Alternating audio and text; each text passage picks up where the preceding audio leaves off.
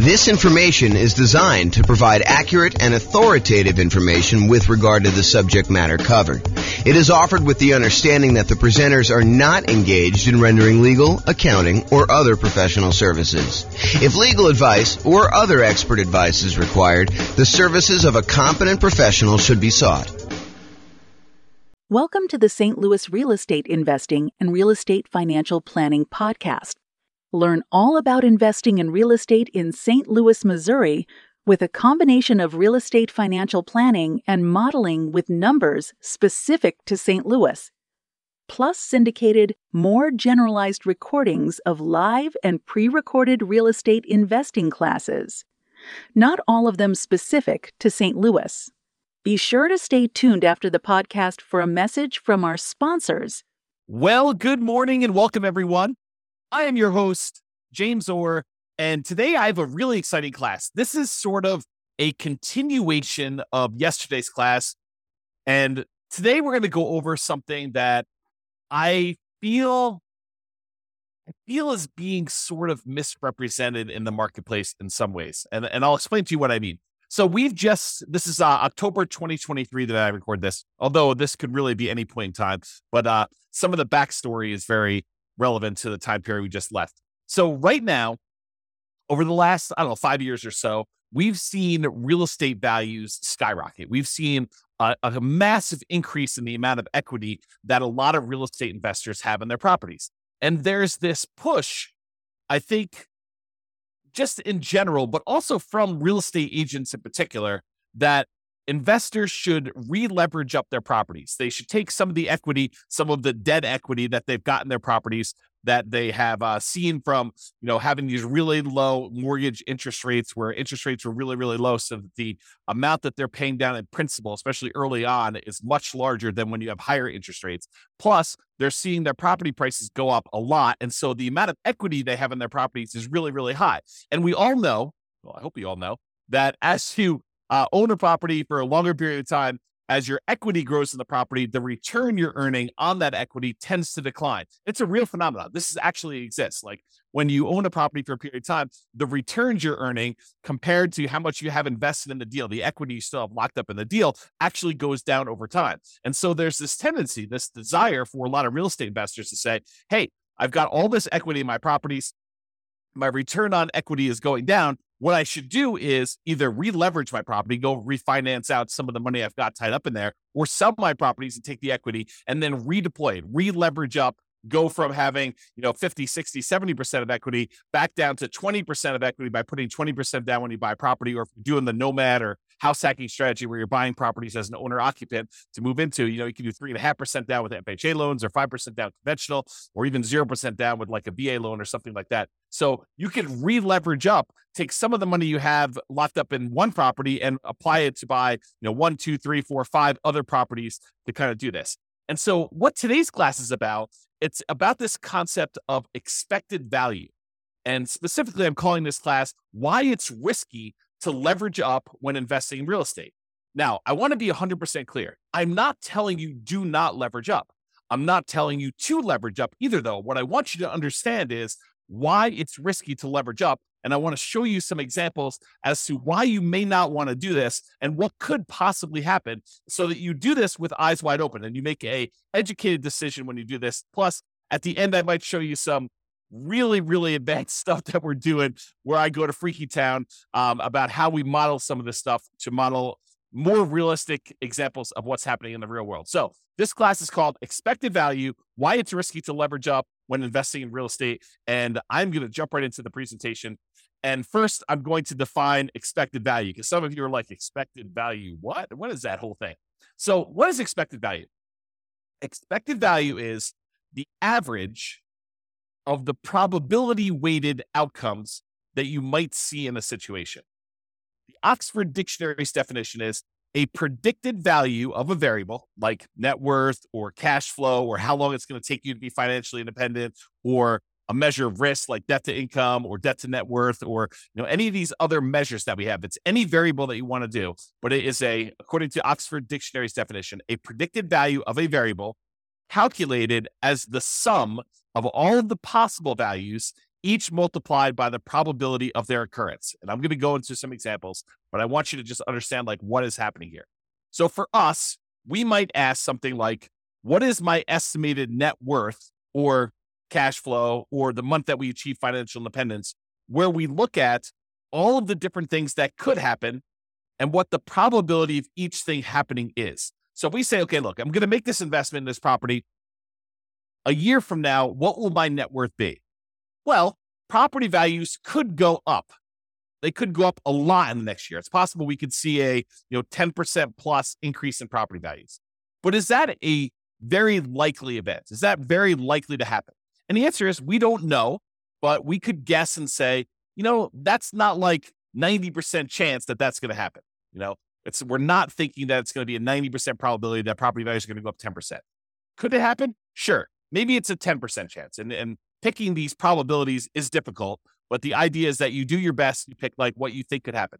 Now, is it likely that property values will go up a little bit in the next year? Sure. I think that that's a reasonable assumption for a lot of folks. And so maybe you say, 40% chance that property values are going to go up in the 3 to 5% range. And then you could say, well, I also think it could be somewhere between 0 and 3% that they go up. And so you can go ahead and estimate the probability of that being whatever it is, 20% or so. But there is also a probability that property values will go down. And there's a chance that it'll go down a little bit, 0 to negative 3%. And then you could say that's about whatever it is, 20%. And then you could say there is also a chance that we will see a pretty significant decline in property values. Maybe that's a, 5 or 10% chance where it goes between -3 and -5 or -3 and -6 or -3 and -10 or whatever you decide your numbers are and what the probability is.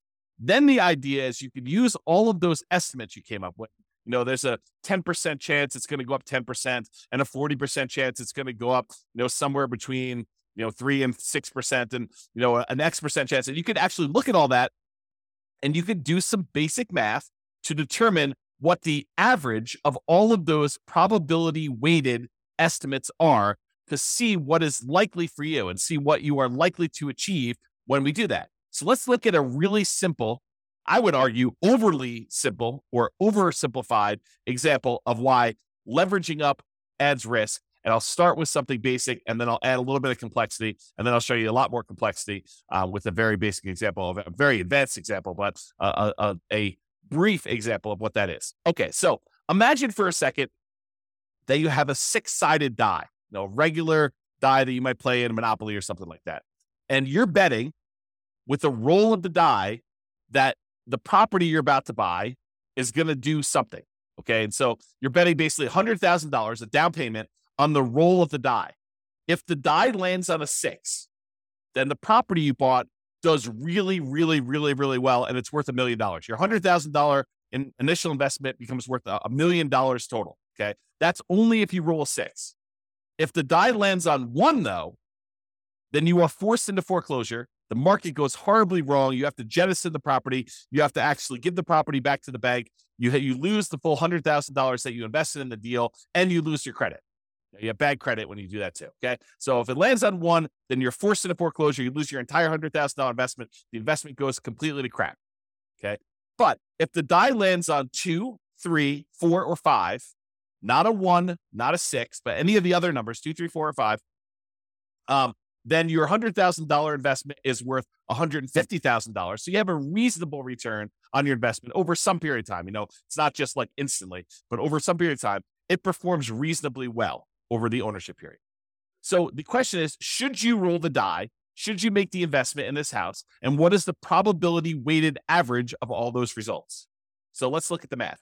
And I created this brand new spreadsheet, which I will give to you as a download. I didn't set up a link for it, so I'll have to put a link in the show notes or something like that for you to get it. But it is a expected value, a risk and reward calculator, and it doesn't actually have to be for real estate investing, although this is a really good tool for you to estimate, a really basic tool for you to estimate what is going on with your real estate stuff. So what we did is we just put into this spreadsheet what the different results were, what the value of those things would be after those results happen, and what the probability of that happening are. And then we do some calculations and I show you what the expected value is. So I'll go walk you through it. So this is just the numbered examples of them. So you can put in as many as you want, up to 12.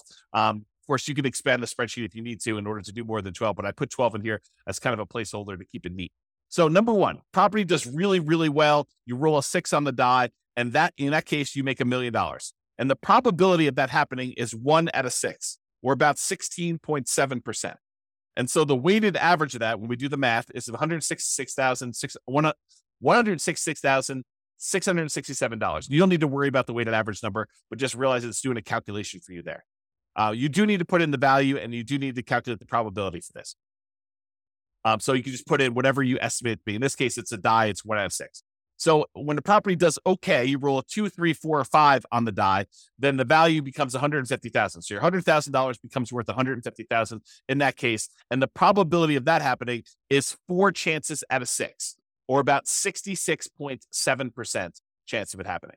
And then the property goes horrifically bad, horribly wrong, when you roll a 1 on the die, and your $100,000 investment becomes worth 0 in that case. So the value is 0 here. And that happens 1 time out of 6. And in those cases, we do some math on that, and we determine that the expected value of you placing a $100,000 bet on a roll of the die, in other words, putting $100,000 down payment, buying an investment property where these are the only 3 options, although they're not weighted equally, then that probability, the expected value, the probability weighted value of this particular bet you're making is $266,666.67. So in this case, if you could run this, if you had 1 million parallel lives to run, then on average, you would earn $666.67. Wow, it's a mouthful.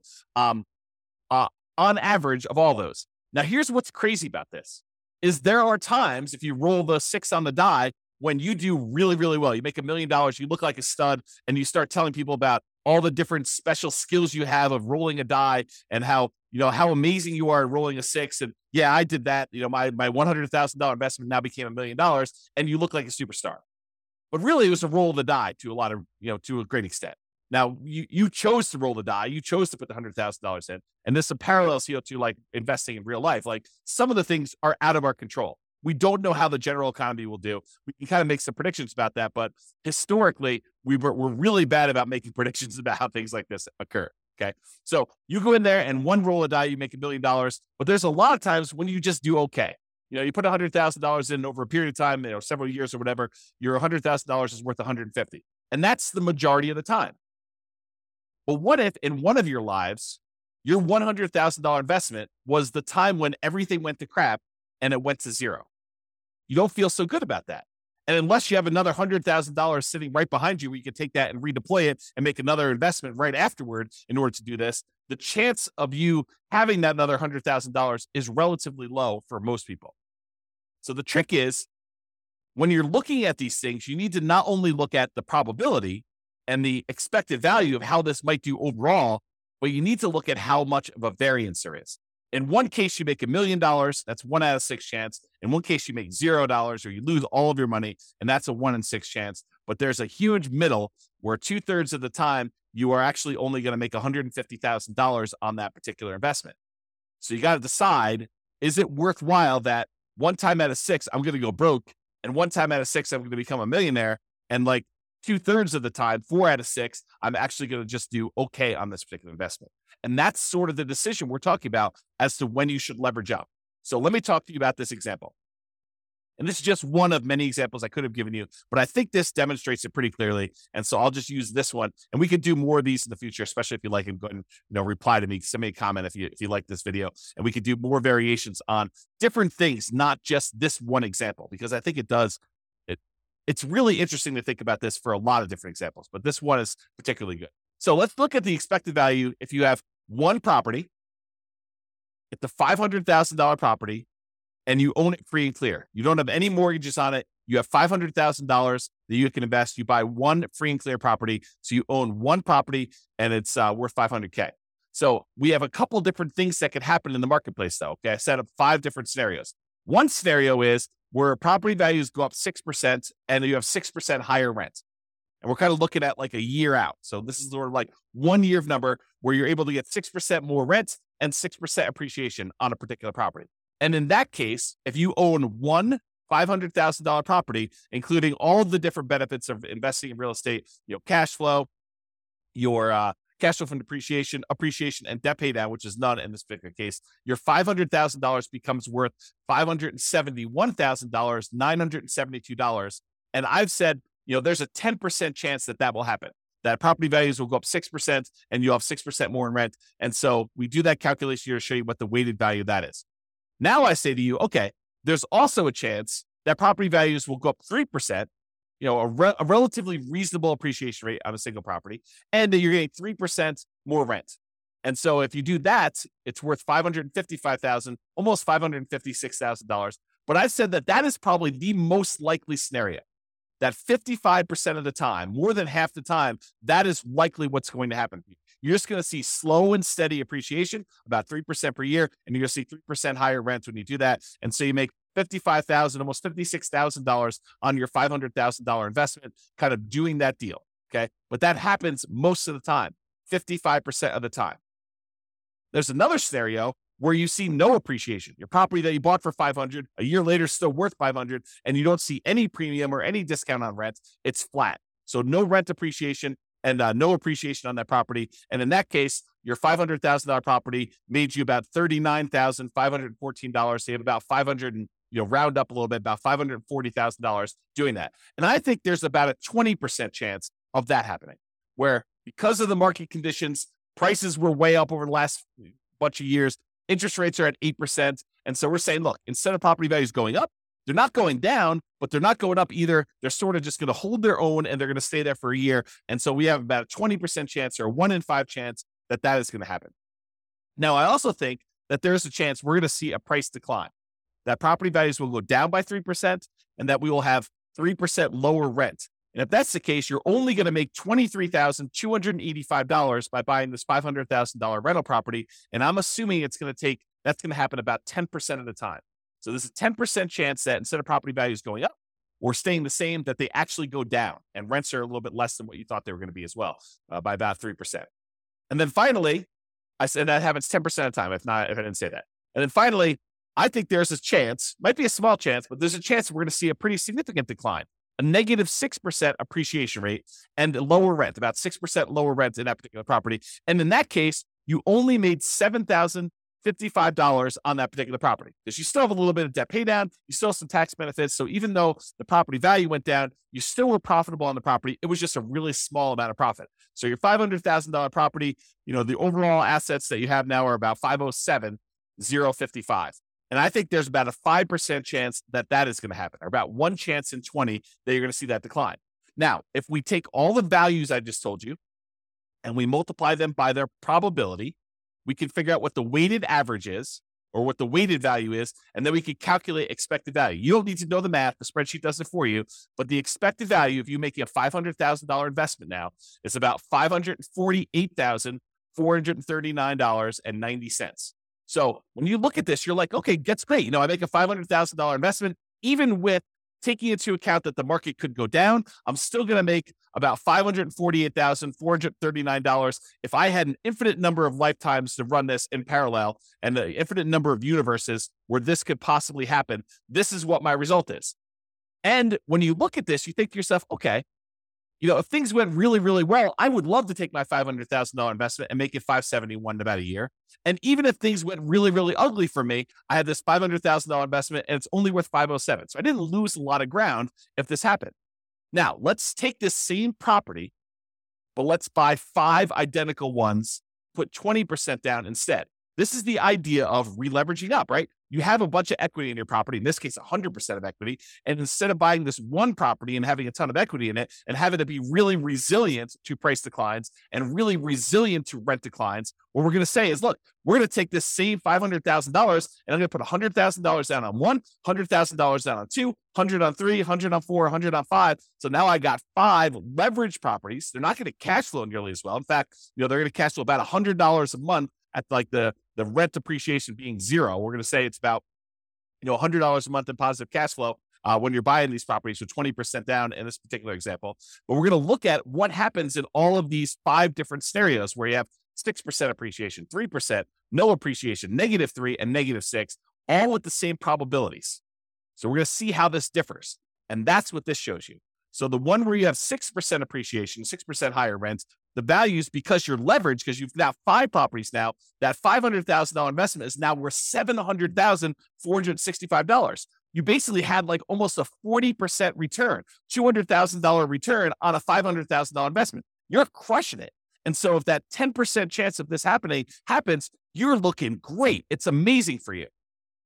The one where you have a 3% appreciation rate and 3% higher rents, you have $619,000. So you made about $120,000 approximately on that investment because things went in your favor and you re-leveraged up and things look awesome. And remember, that's the largest probability one. There's a 55% chance that we think that property values are going to go up about 3% and that rents are going to go up about 3%. And so we're thinking that that's what's likely going to happen. There's a 55% chance that that's going to happen there and that you'll do pretty well because you made about $119,000, a little bit more than $119,000 doing that. In the case where property values don't go up at all and that rent doesn't go up at all, you still make about $38,170 on this particular deal. You go from $500 to about $538,170. And we think that's going to happen about 20% of the time. But here's where it gets tricky. If you have negative 3% appreciation and you have 3% lower rent, you actually end up losing money.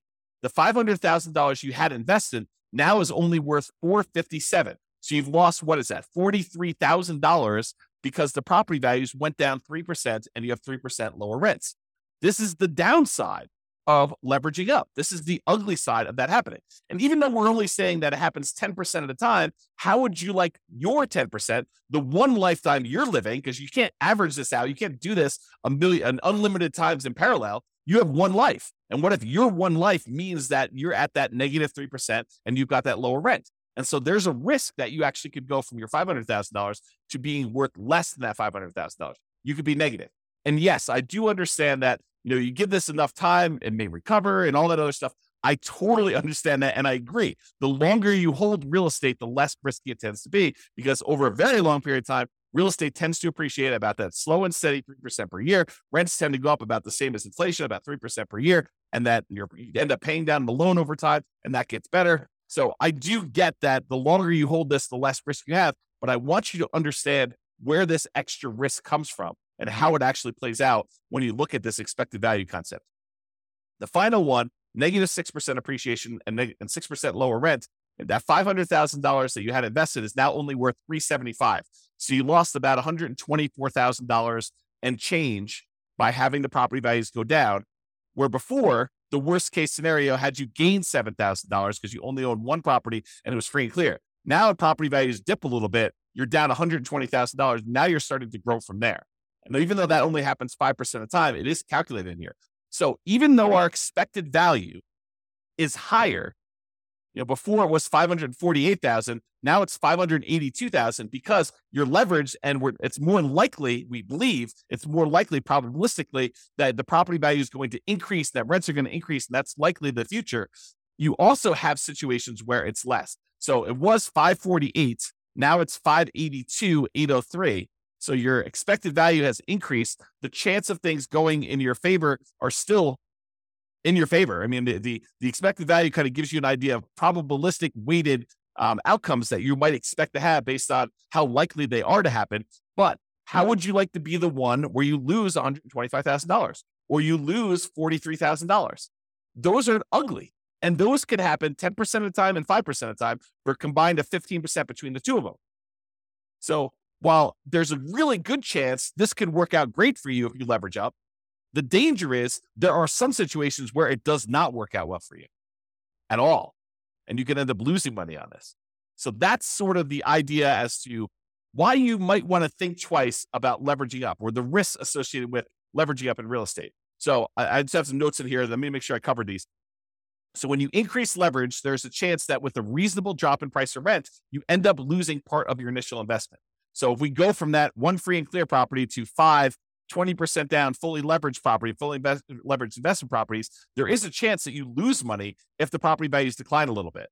So think about that before you take all this money and re-leverage up. There's also a chance you do a lot better than you would without re-leveraging up. So the upside is greater, but there also is a dark side, a downside to this happening, which I want you to be aware of. And again, like I said at the beginning, I'm not telling you to leverage up and I'm not telling you not to leverage up. I just want you to understand what the pros and cons are and what the risks are associated with this and why it does add risk for you to decide to leverage up on your properties. Okay. So estimating probabilities. What can be difficult is correctly, reasonably estimating probabilities, especially when you're a newer real estate investor and you don't know what is normal. I spend a lot of time talking to you about like the assumptions we use when we're doing deal analysis and things like that. And it's based on long-term history. I mean, there's a tendency in a market very close to where I live for people to use 6% appreciation on properties when they're doing their deal analysis. And some people come to me like, James, so-and-so uses 6% when they do their deal analysis. And it's based on, the fact that that particular city has seen, 6% appreciation, depending on how they calculate it. It could be that over the last, whatever, X number of years. As I say, why are you using 3%? Because I'm conservative. That's why. Because my number is based on the overall nationwide average over, I forget the exact number, but it's like 80 plus years or 100 years. I forget the exact number on that. But it's over a very long period of time. I'm using the Case-Shiller number to show what the appreciation rate is over a very long period of time. It's 3%. Okay. And the inflation rate is about 3.1. And so inflation and appreciation are about the same. Okay. So property values tended to keep pace with inflation. It's one of the arguments some people use as to why you shouldn't invest in real estate. Real estate just barely keeps pace with inflation. Why would you go and invest in that? Because it keeps pace with inflation and we can leverage it. So even though we're seeing a 3% increase that's keeping pace with inflation, we may only have 20% invested in. So we're getting 5 times that or 15% return, 5 times 3% per year, 15% return, and inflation's only 3%. So we're gaining 12% a year on inflation. That's why we invest in real estate. One of the reasons. Okay. So people will argue, I don't want to invest in real estate because it just keeps pace with inflation. Yeah, that's awesome. That's great. Okay. So when some people say to you, hey, look, real estate in my market historically over the last 5 years has appreciated 8%. I should use 8% in my appreciation number in my spreadsheet analysis. I don't think so. I think that's a little optimistic. I do not encourage you to do that. And so coming up with these numbers to use is really, really difficult. Like what you should use for values is really difficult. And additionally, coming up with what probability, what the chances are of that happening are also very, very difficult to do, especially when you're new. How do you know, when I did my assumptions over here, how did I know that there was a 10% chance that property values would go up by 6% in higher rent? I guessed. It's an educated guess, but I guessed. It says about 1 year out of 10, property values are going to go up 6% or so, and you're going to see 6% higher rents. Is it possible that I'm wrong with that number? Sure. Is it possible it's 1%? Sure. Is it possible it's 20%? Probably not. Probably not. That would mean that every 5 years that we're seeing property values go up by that much. Maybe in some markets, but overall, I don't think so. So it's really hard to do this. And that's why, and honestly, it's imperfect because even if we had perfect history going back 100 or 200, 300 years, the past does not dictate or exactly say that we are definitely going to have exactly what happened in the past happen in the future. I think that it's really good and helpful to look at the past numbers and evaluate those and say, hey, look, this is what the range has been.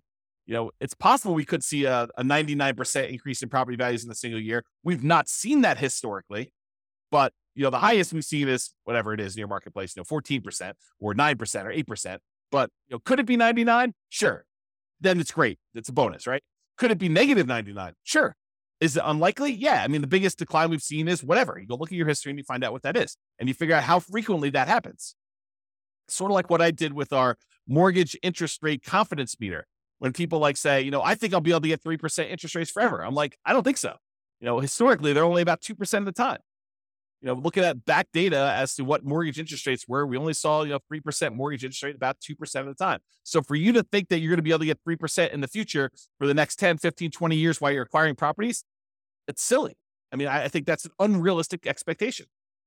Okay. So when you're looking at these things, it's really hard to estimate these probabilities, but I think you do the best you can and you update it over time. You're like, look, I really think that this is unlikely, or I think that this is more likely. And we have this recency bias where we think that what has happened recently is more likely to happen in the future. And I think there's a little bit of truth to that. It's easier to go to 4.5% interest rates when we're at 5, and they've been between 4 and 5 for the last 5 years. But does that say that we can't do 18? No, we've seen 18% interest rates. Okay. But there's a recency bias, but don't be fooled into thinking that because they've always been between 3 and 5, that they will always be between 3 and 5. That is not the case. Okay. Now, this is not a perfect solution, but one imperfect alternative is to estimate a reasonable range of what appreciation might be, rent appreciation might be, mortgage interest rates might be, stock market rates of return might be, inflation, and estimate like what they might do, and then apply all those things combined. So imagine modeling your portfolio, and you say, look, okay, I've got whatever it is, $50,000 now, and I plan on buying a property as soon as I can save up a down payment. And I plan on buying another one. I'll continue saving at this current rate plus whatever I'm making from the property. And I'll save up and I'll buy another property after that. And I'll buy another property after that as soon as I save up down payment. And I'll buy properties as quickly as I can until I get to 10.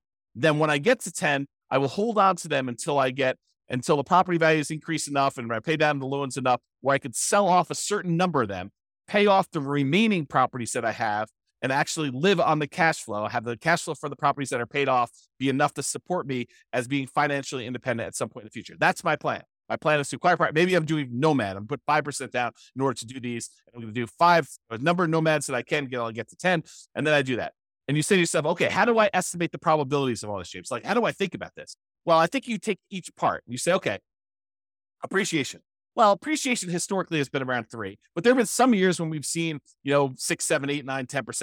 And there's some years where we've seen negative 1, 2, 3, 4, 5%. So you kind of do this distribution and say, okay, appreciation is probably about 3% on average, but sometimes it can be much higher. Sometimes it can be much less. Same thing with rent appreciation. Could be higher than 3, could be less than 3, but it's usually right around that 3% range over a long-term, period of time. Mortgage interest rates, we'll use what we have today, but, interest rates can go up, quarter point, eighth of a point each month. And so we'll kind of use that and we'll have it snake around. Sometimes it can go up a lot in a row. Sometimes it'll go down. It's never going to go below, the lowest we've ever seen it is, 2.2%, 2.25%, 2.5%, something like that. So we'll never let it go below that, but we'll kind of set this range of what interest rates can do, and we'll have those be random.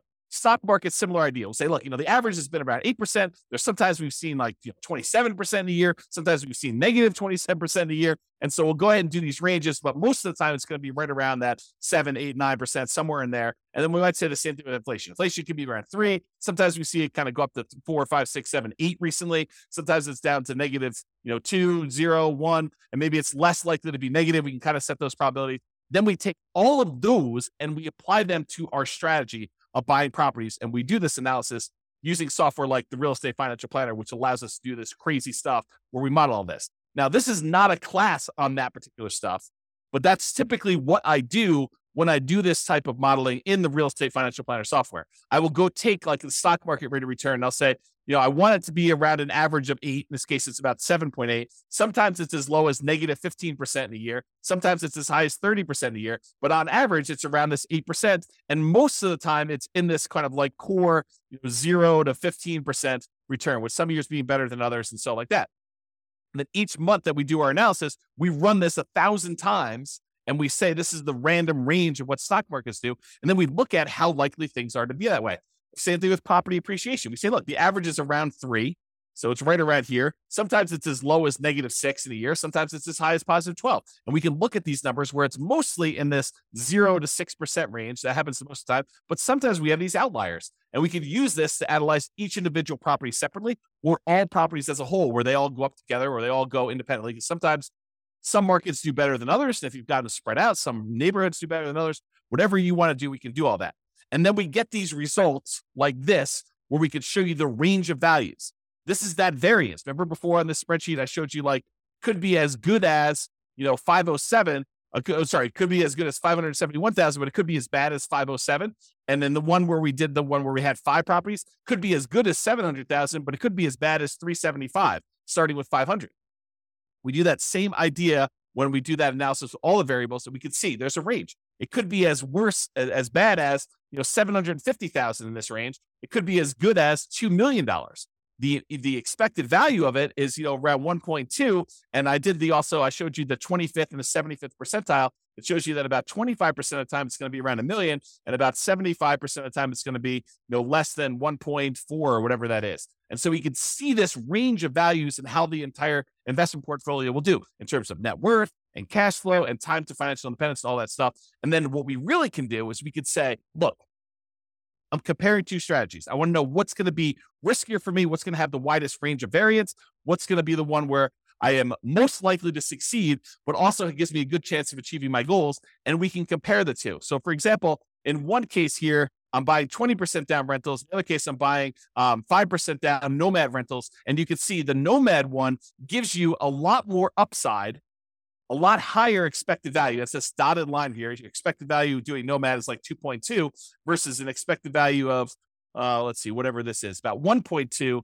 if you do 20% down rentals. And the downside is not as bad. I mean, look, the difference between the worst case scenario, your like worst run putting 20% down is about the same as your worst run when you do the Nomad strategy. But the Nomad strategy, the best run for 20% down is about 2 million. The best run for the Nomad strategy is about 4.5 million.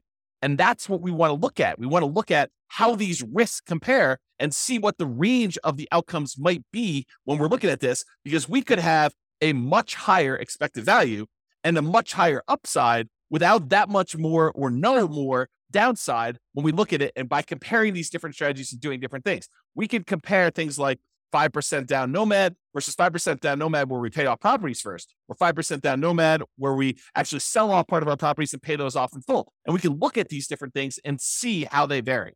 And they could do that with things like net worth or cash flow. And this is one just showing you how long it takes you to be financially independent. And this is the 20% down one. It shows you that the expected value, the like number that is likely to happen, is about 30 years in this particular case with all these assumptions. And this is based on Norm and Norma, if you remember that from a previous podcast episode. But basically, it shows you it takes about 30 years for them to do this, but it could happen as early as 200 months, which whatever that is, a little less than 20 years, probably like 18 years or so, if I had to guess. And then it could happen as late as way past 40 years. It's kind of like the worst case scenario. So you can see the variance in those. And I looked at the 25th percentile. That happens at about 300 months, and the 75th percentile happens a little over, 420 months or whatever that is. And you can see these ranges of when these things happen, and you can also compare these to see which one gets you to financial independence faster, which is what we covered yesterday. It's like all the different ways we could do, all the different things we could do, all the different ways that we can actually make financial independence happen quicker for us. But that's not the whole story, right? We just showed you that sometimes you can actually have it happen faster, but if you look at it, it's happening faster at the expense of increasing our risk of having some type of catastrophic or significant failure. And I want you to understand that nuance, and we'll go into a lot more detail and we'll do a lot more classes on this, but this is the basic idea, and I hope you get the basics of it. All right. So in conclusion, focusing on improving your returns, an example, leveraging up, is just part of the story. You should also consider risk and probability. You have one life to live. It's not like you can do an unlimited number of these lifetimes and see the average yourself.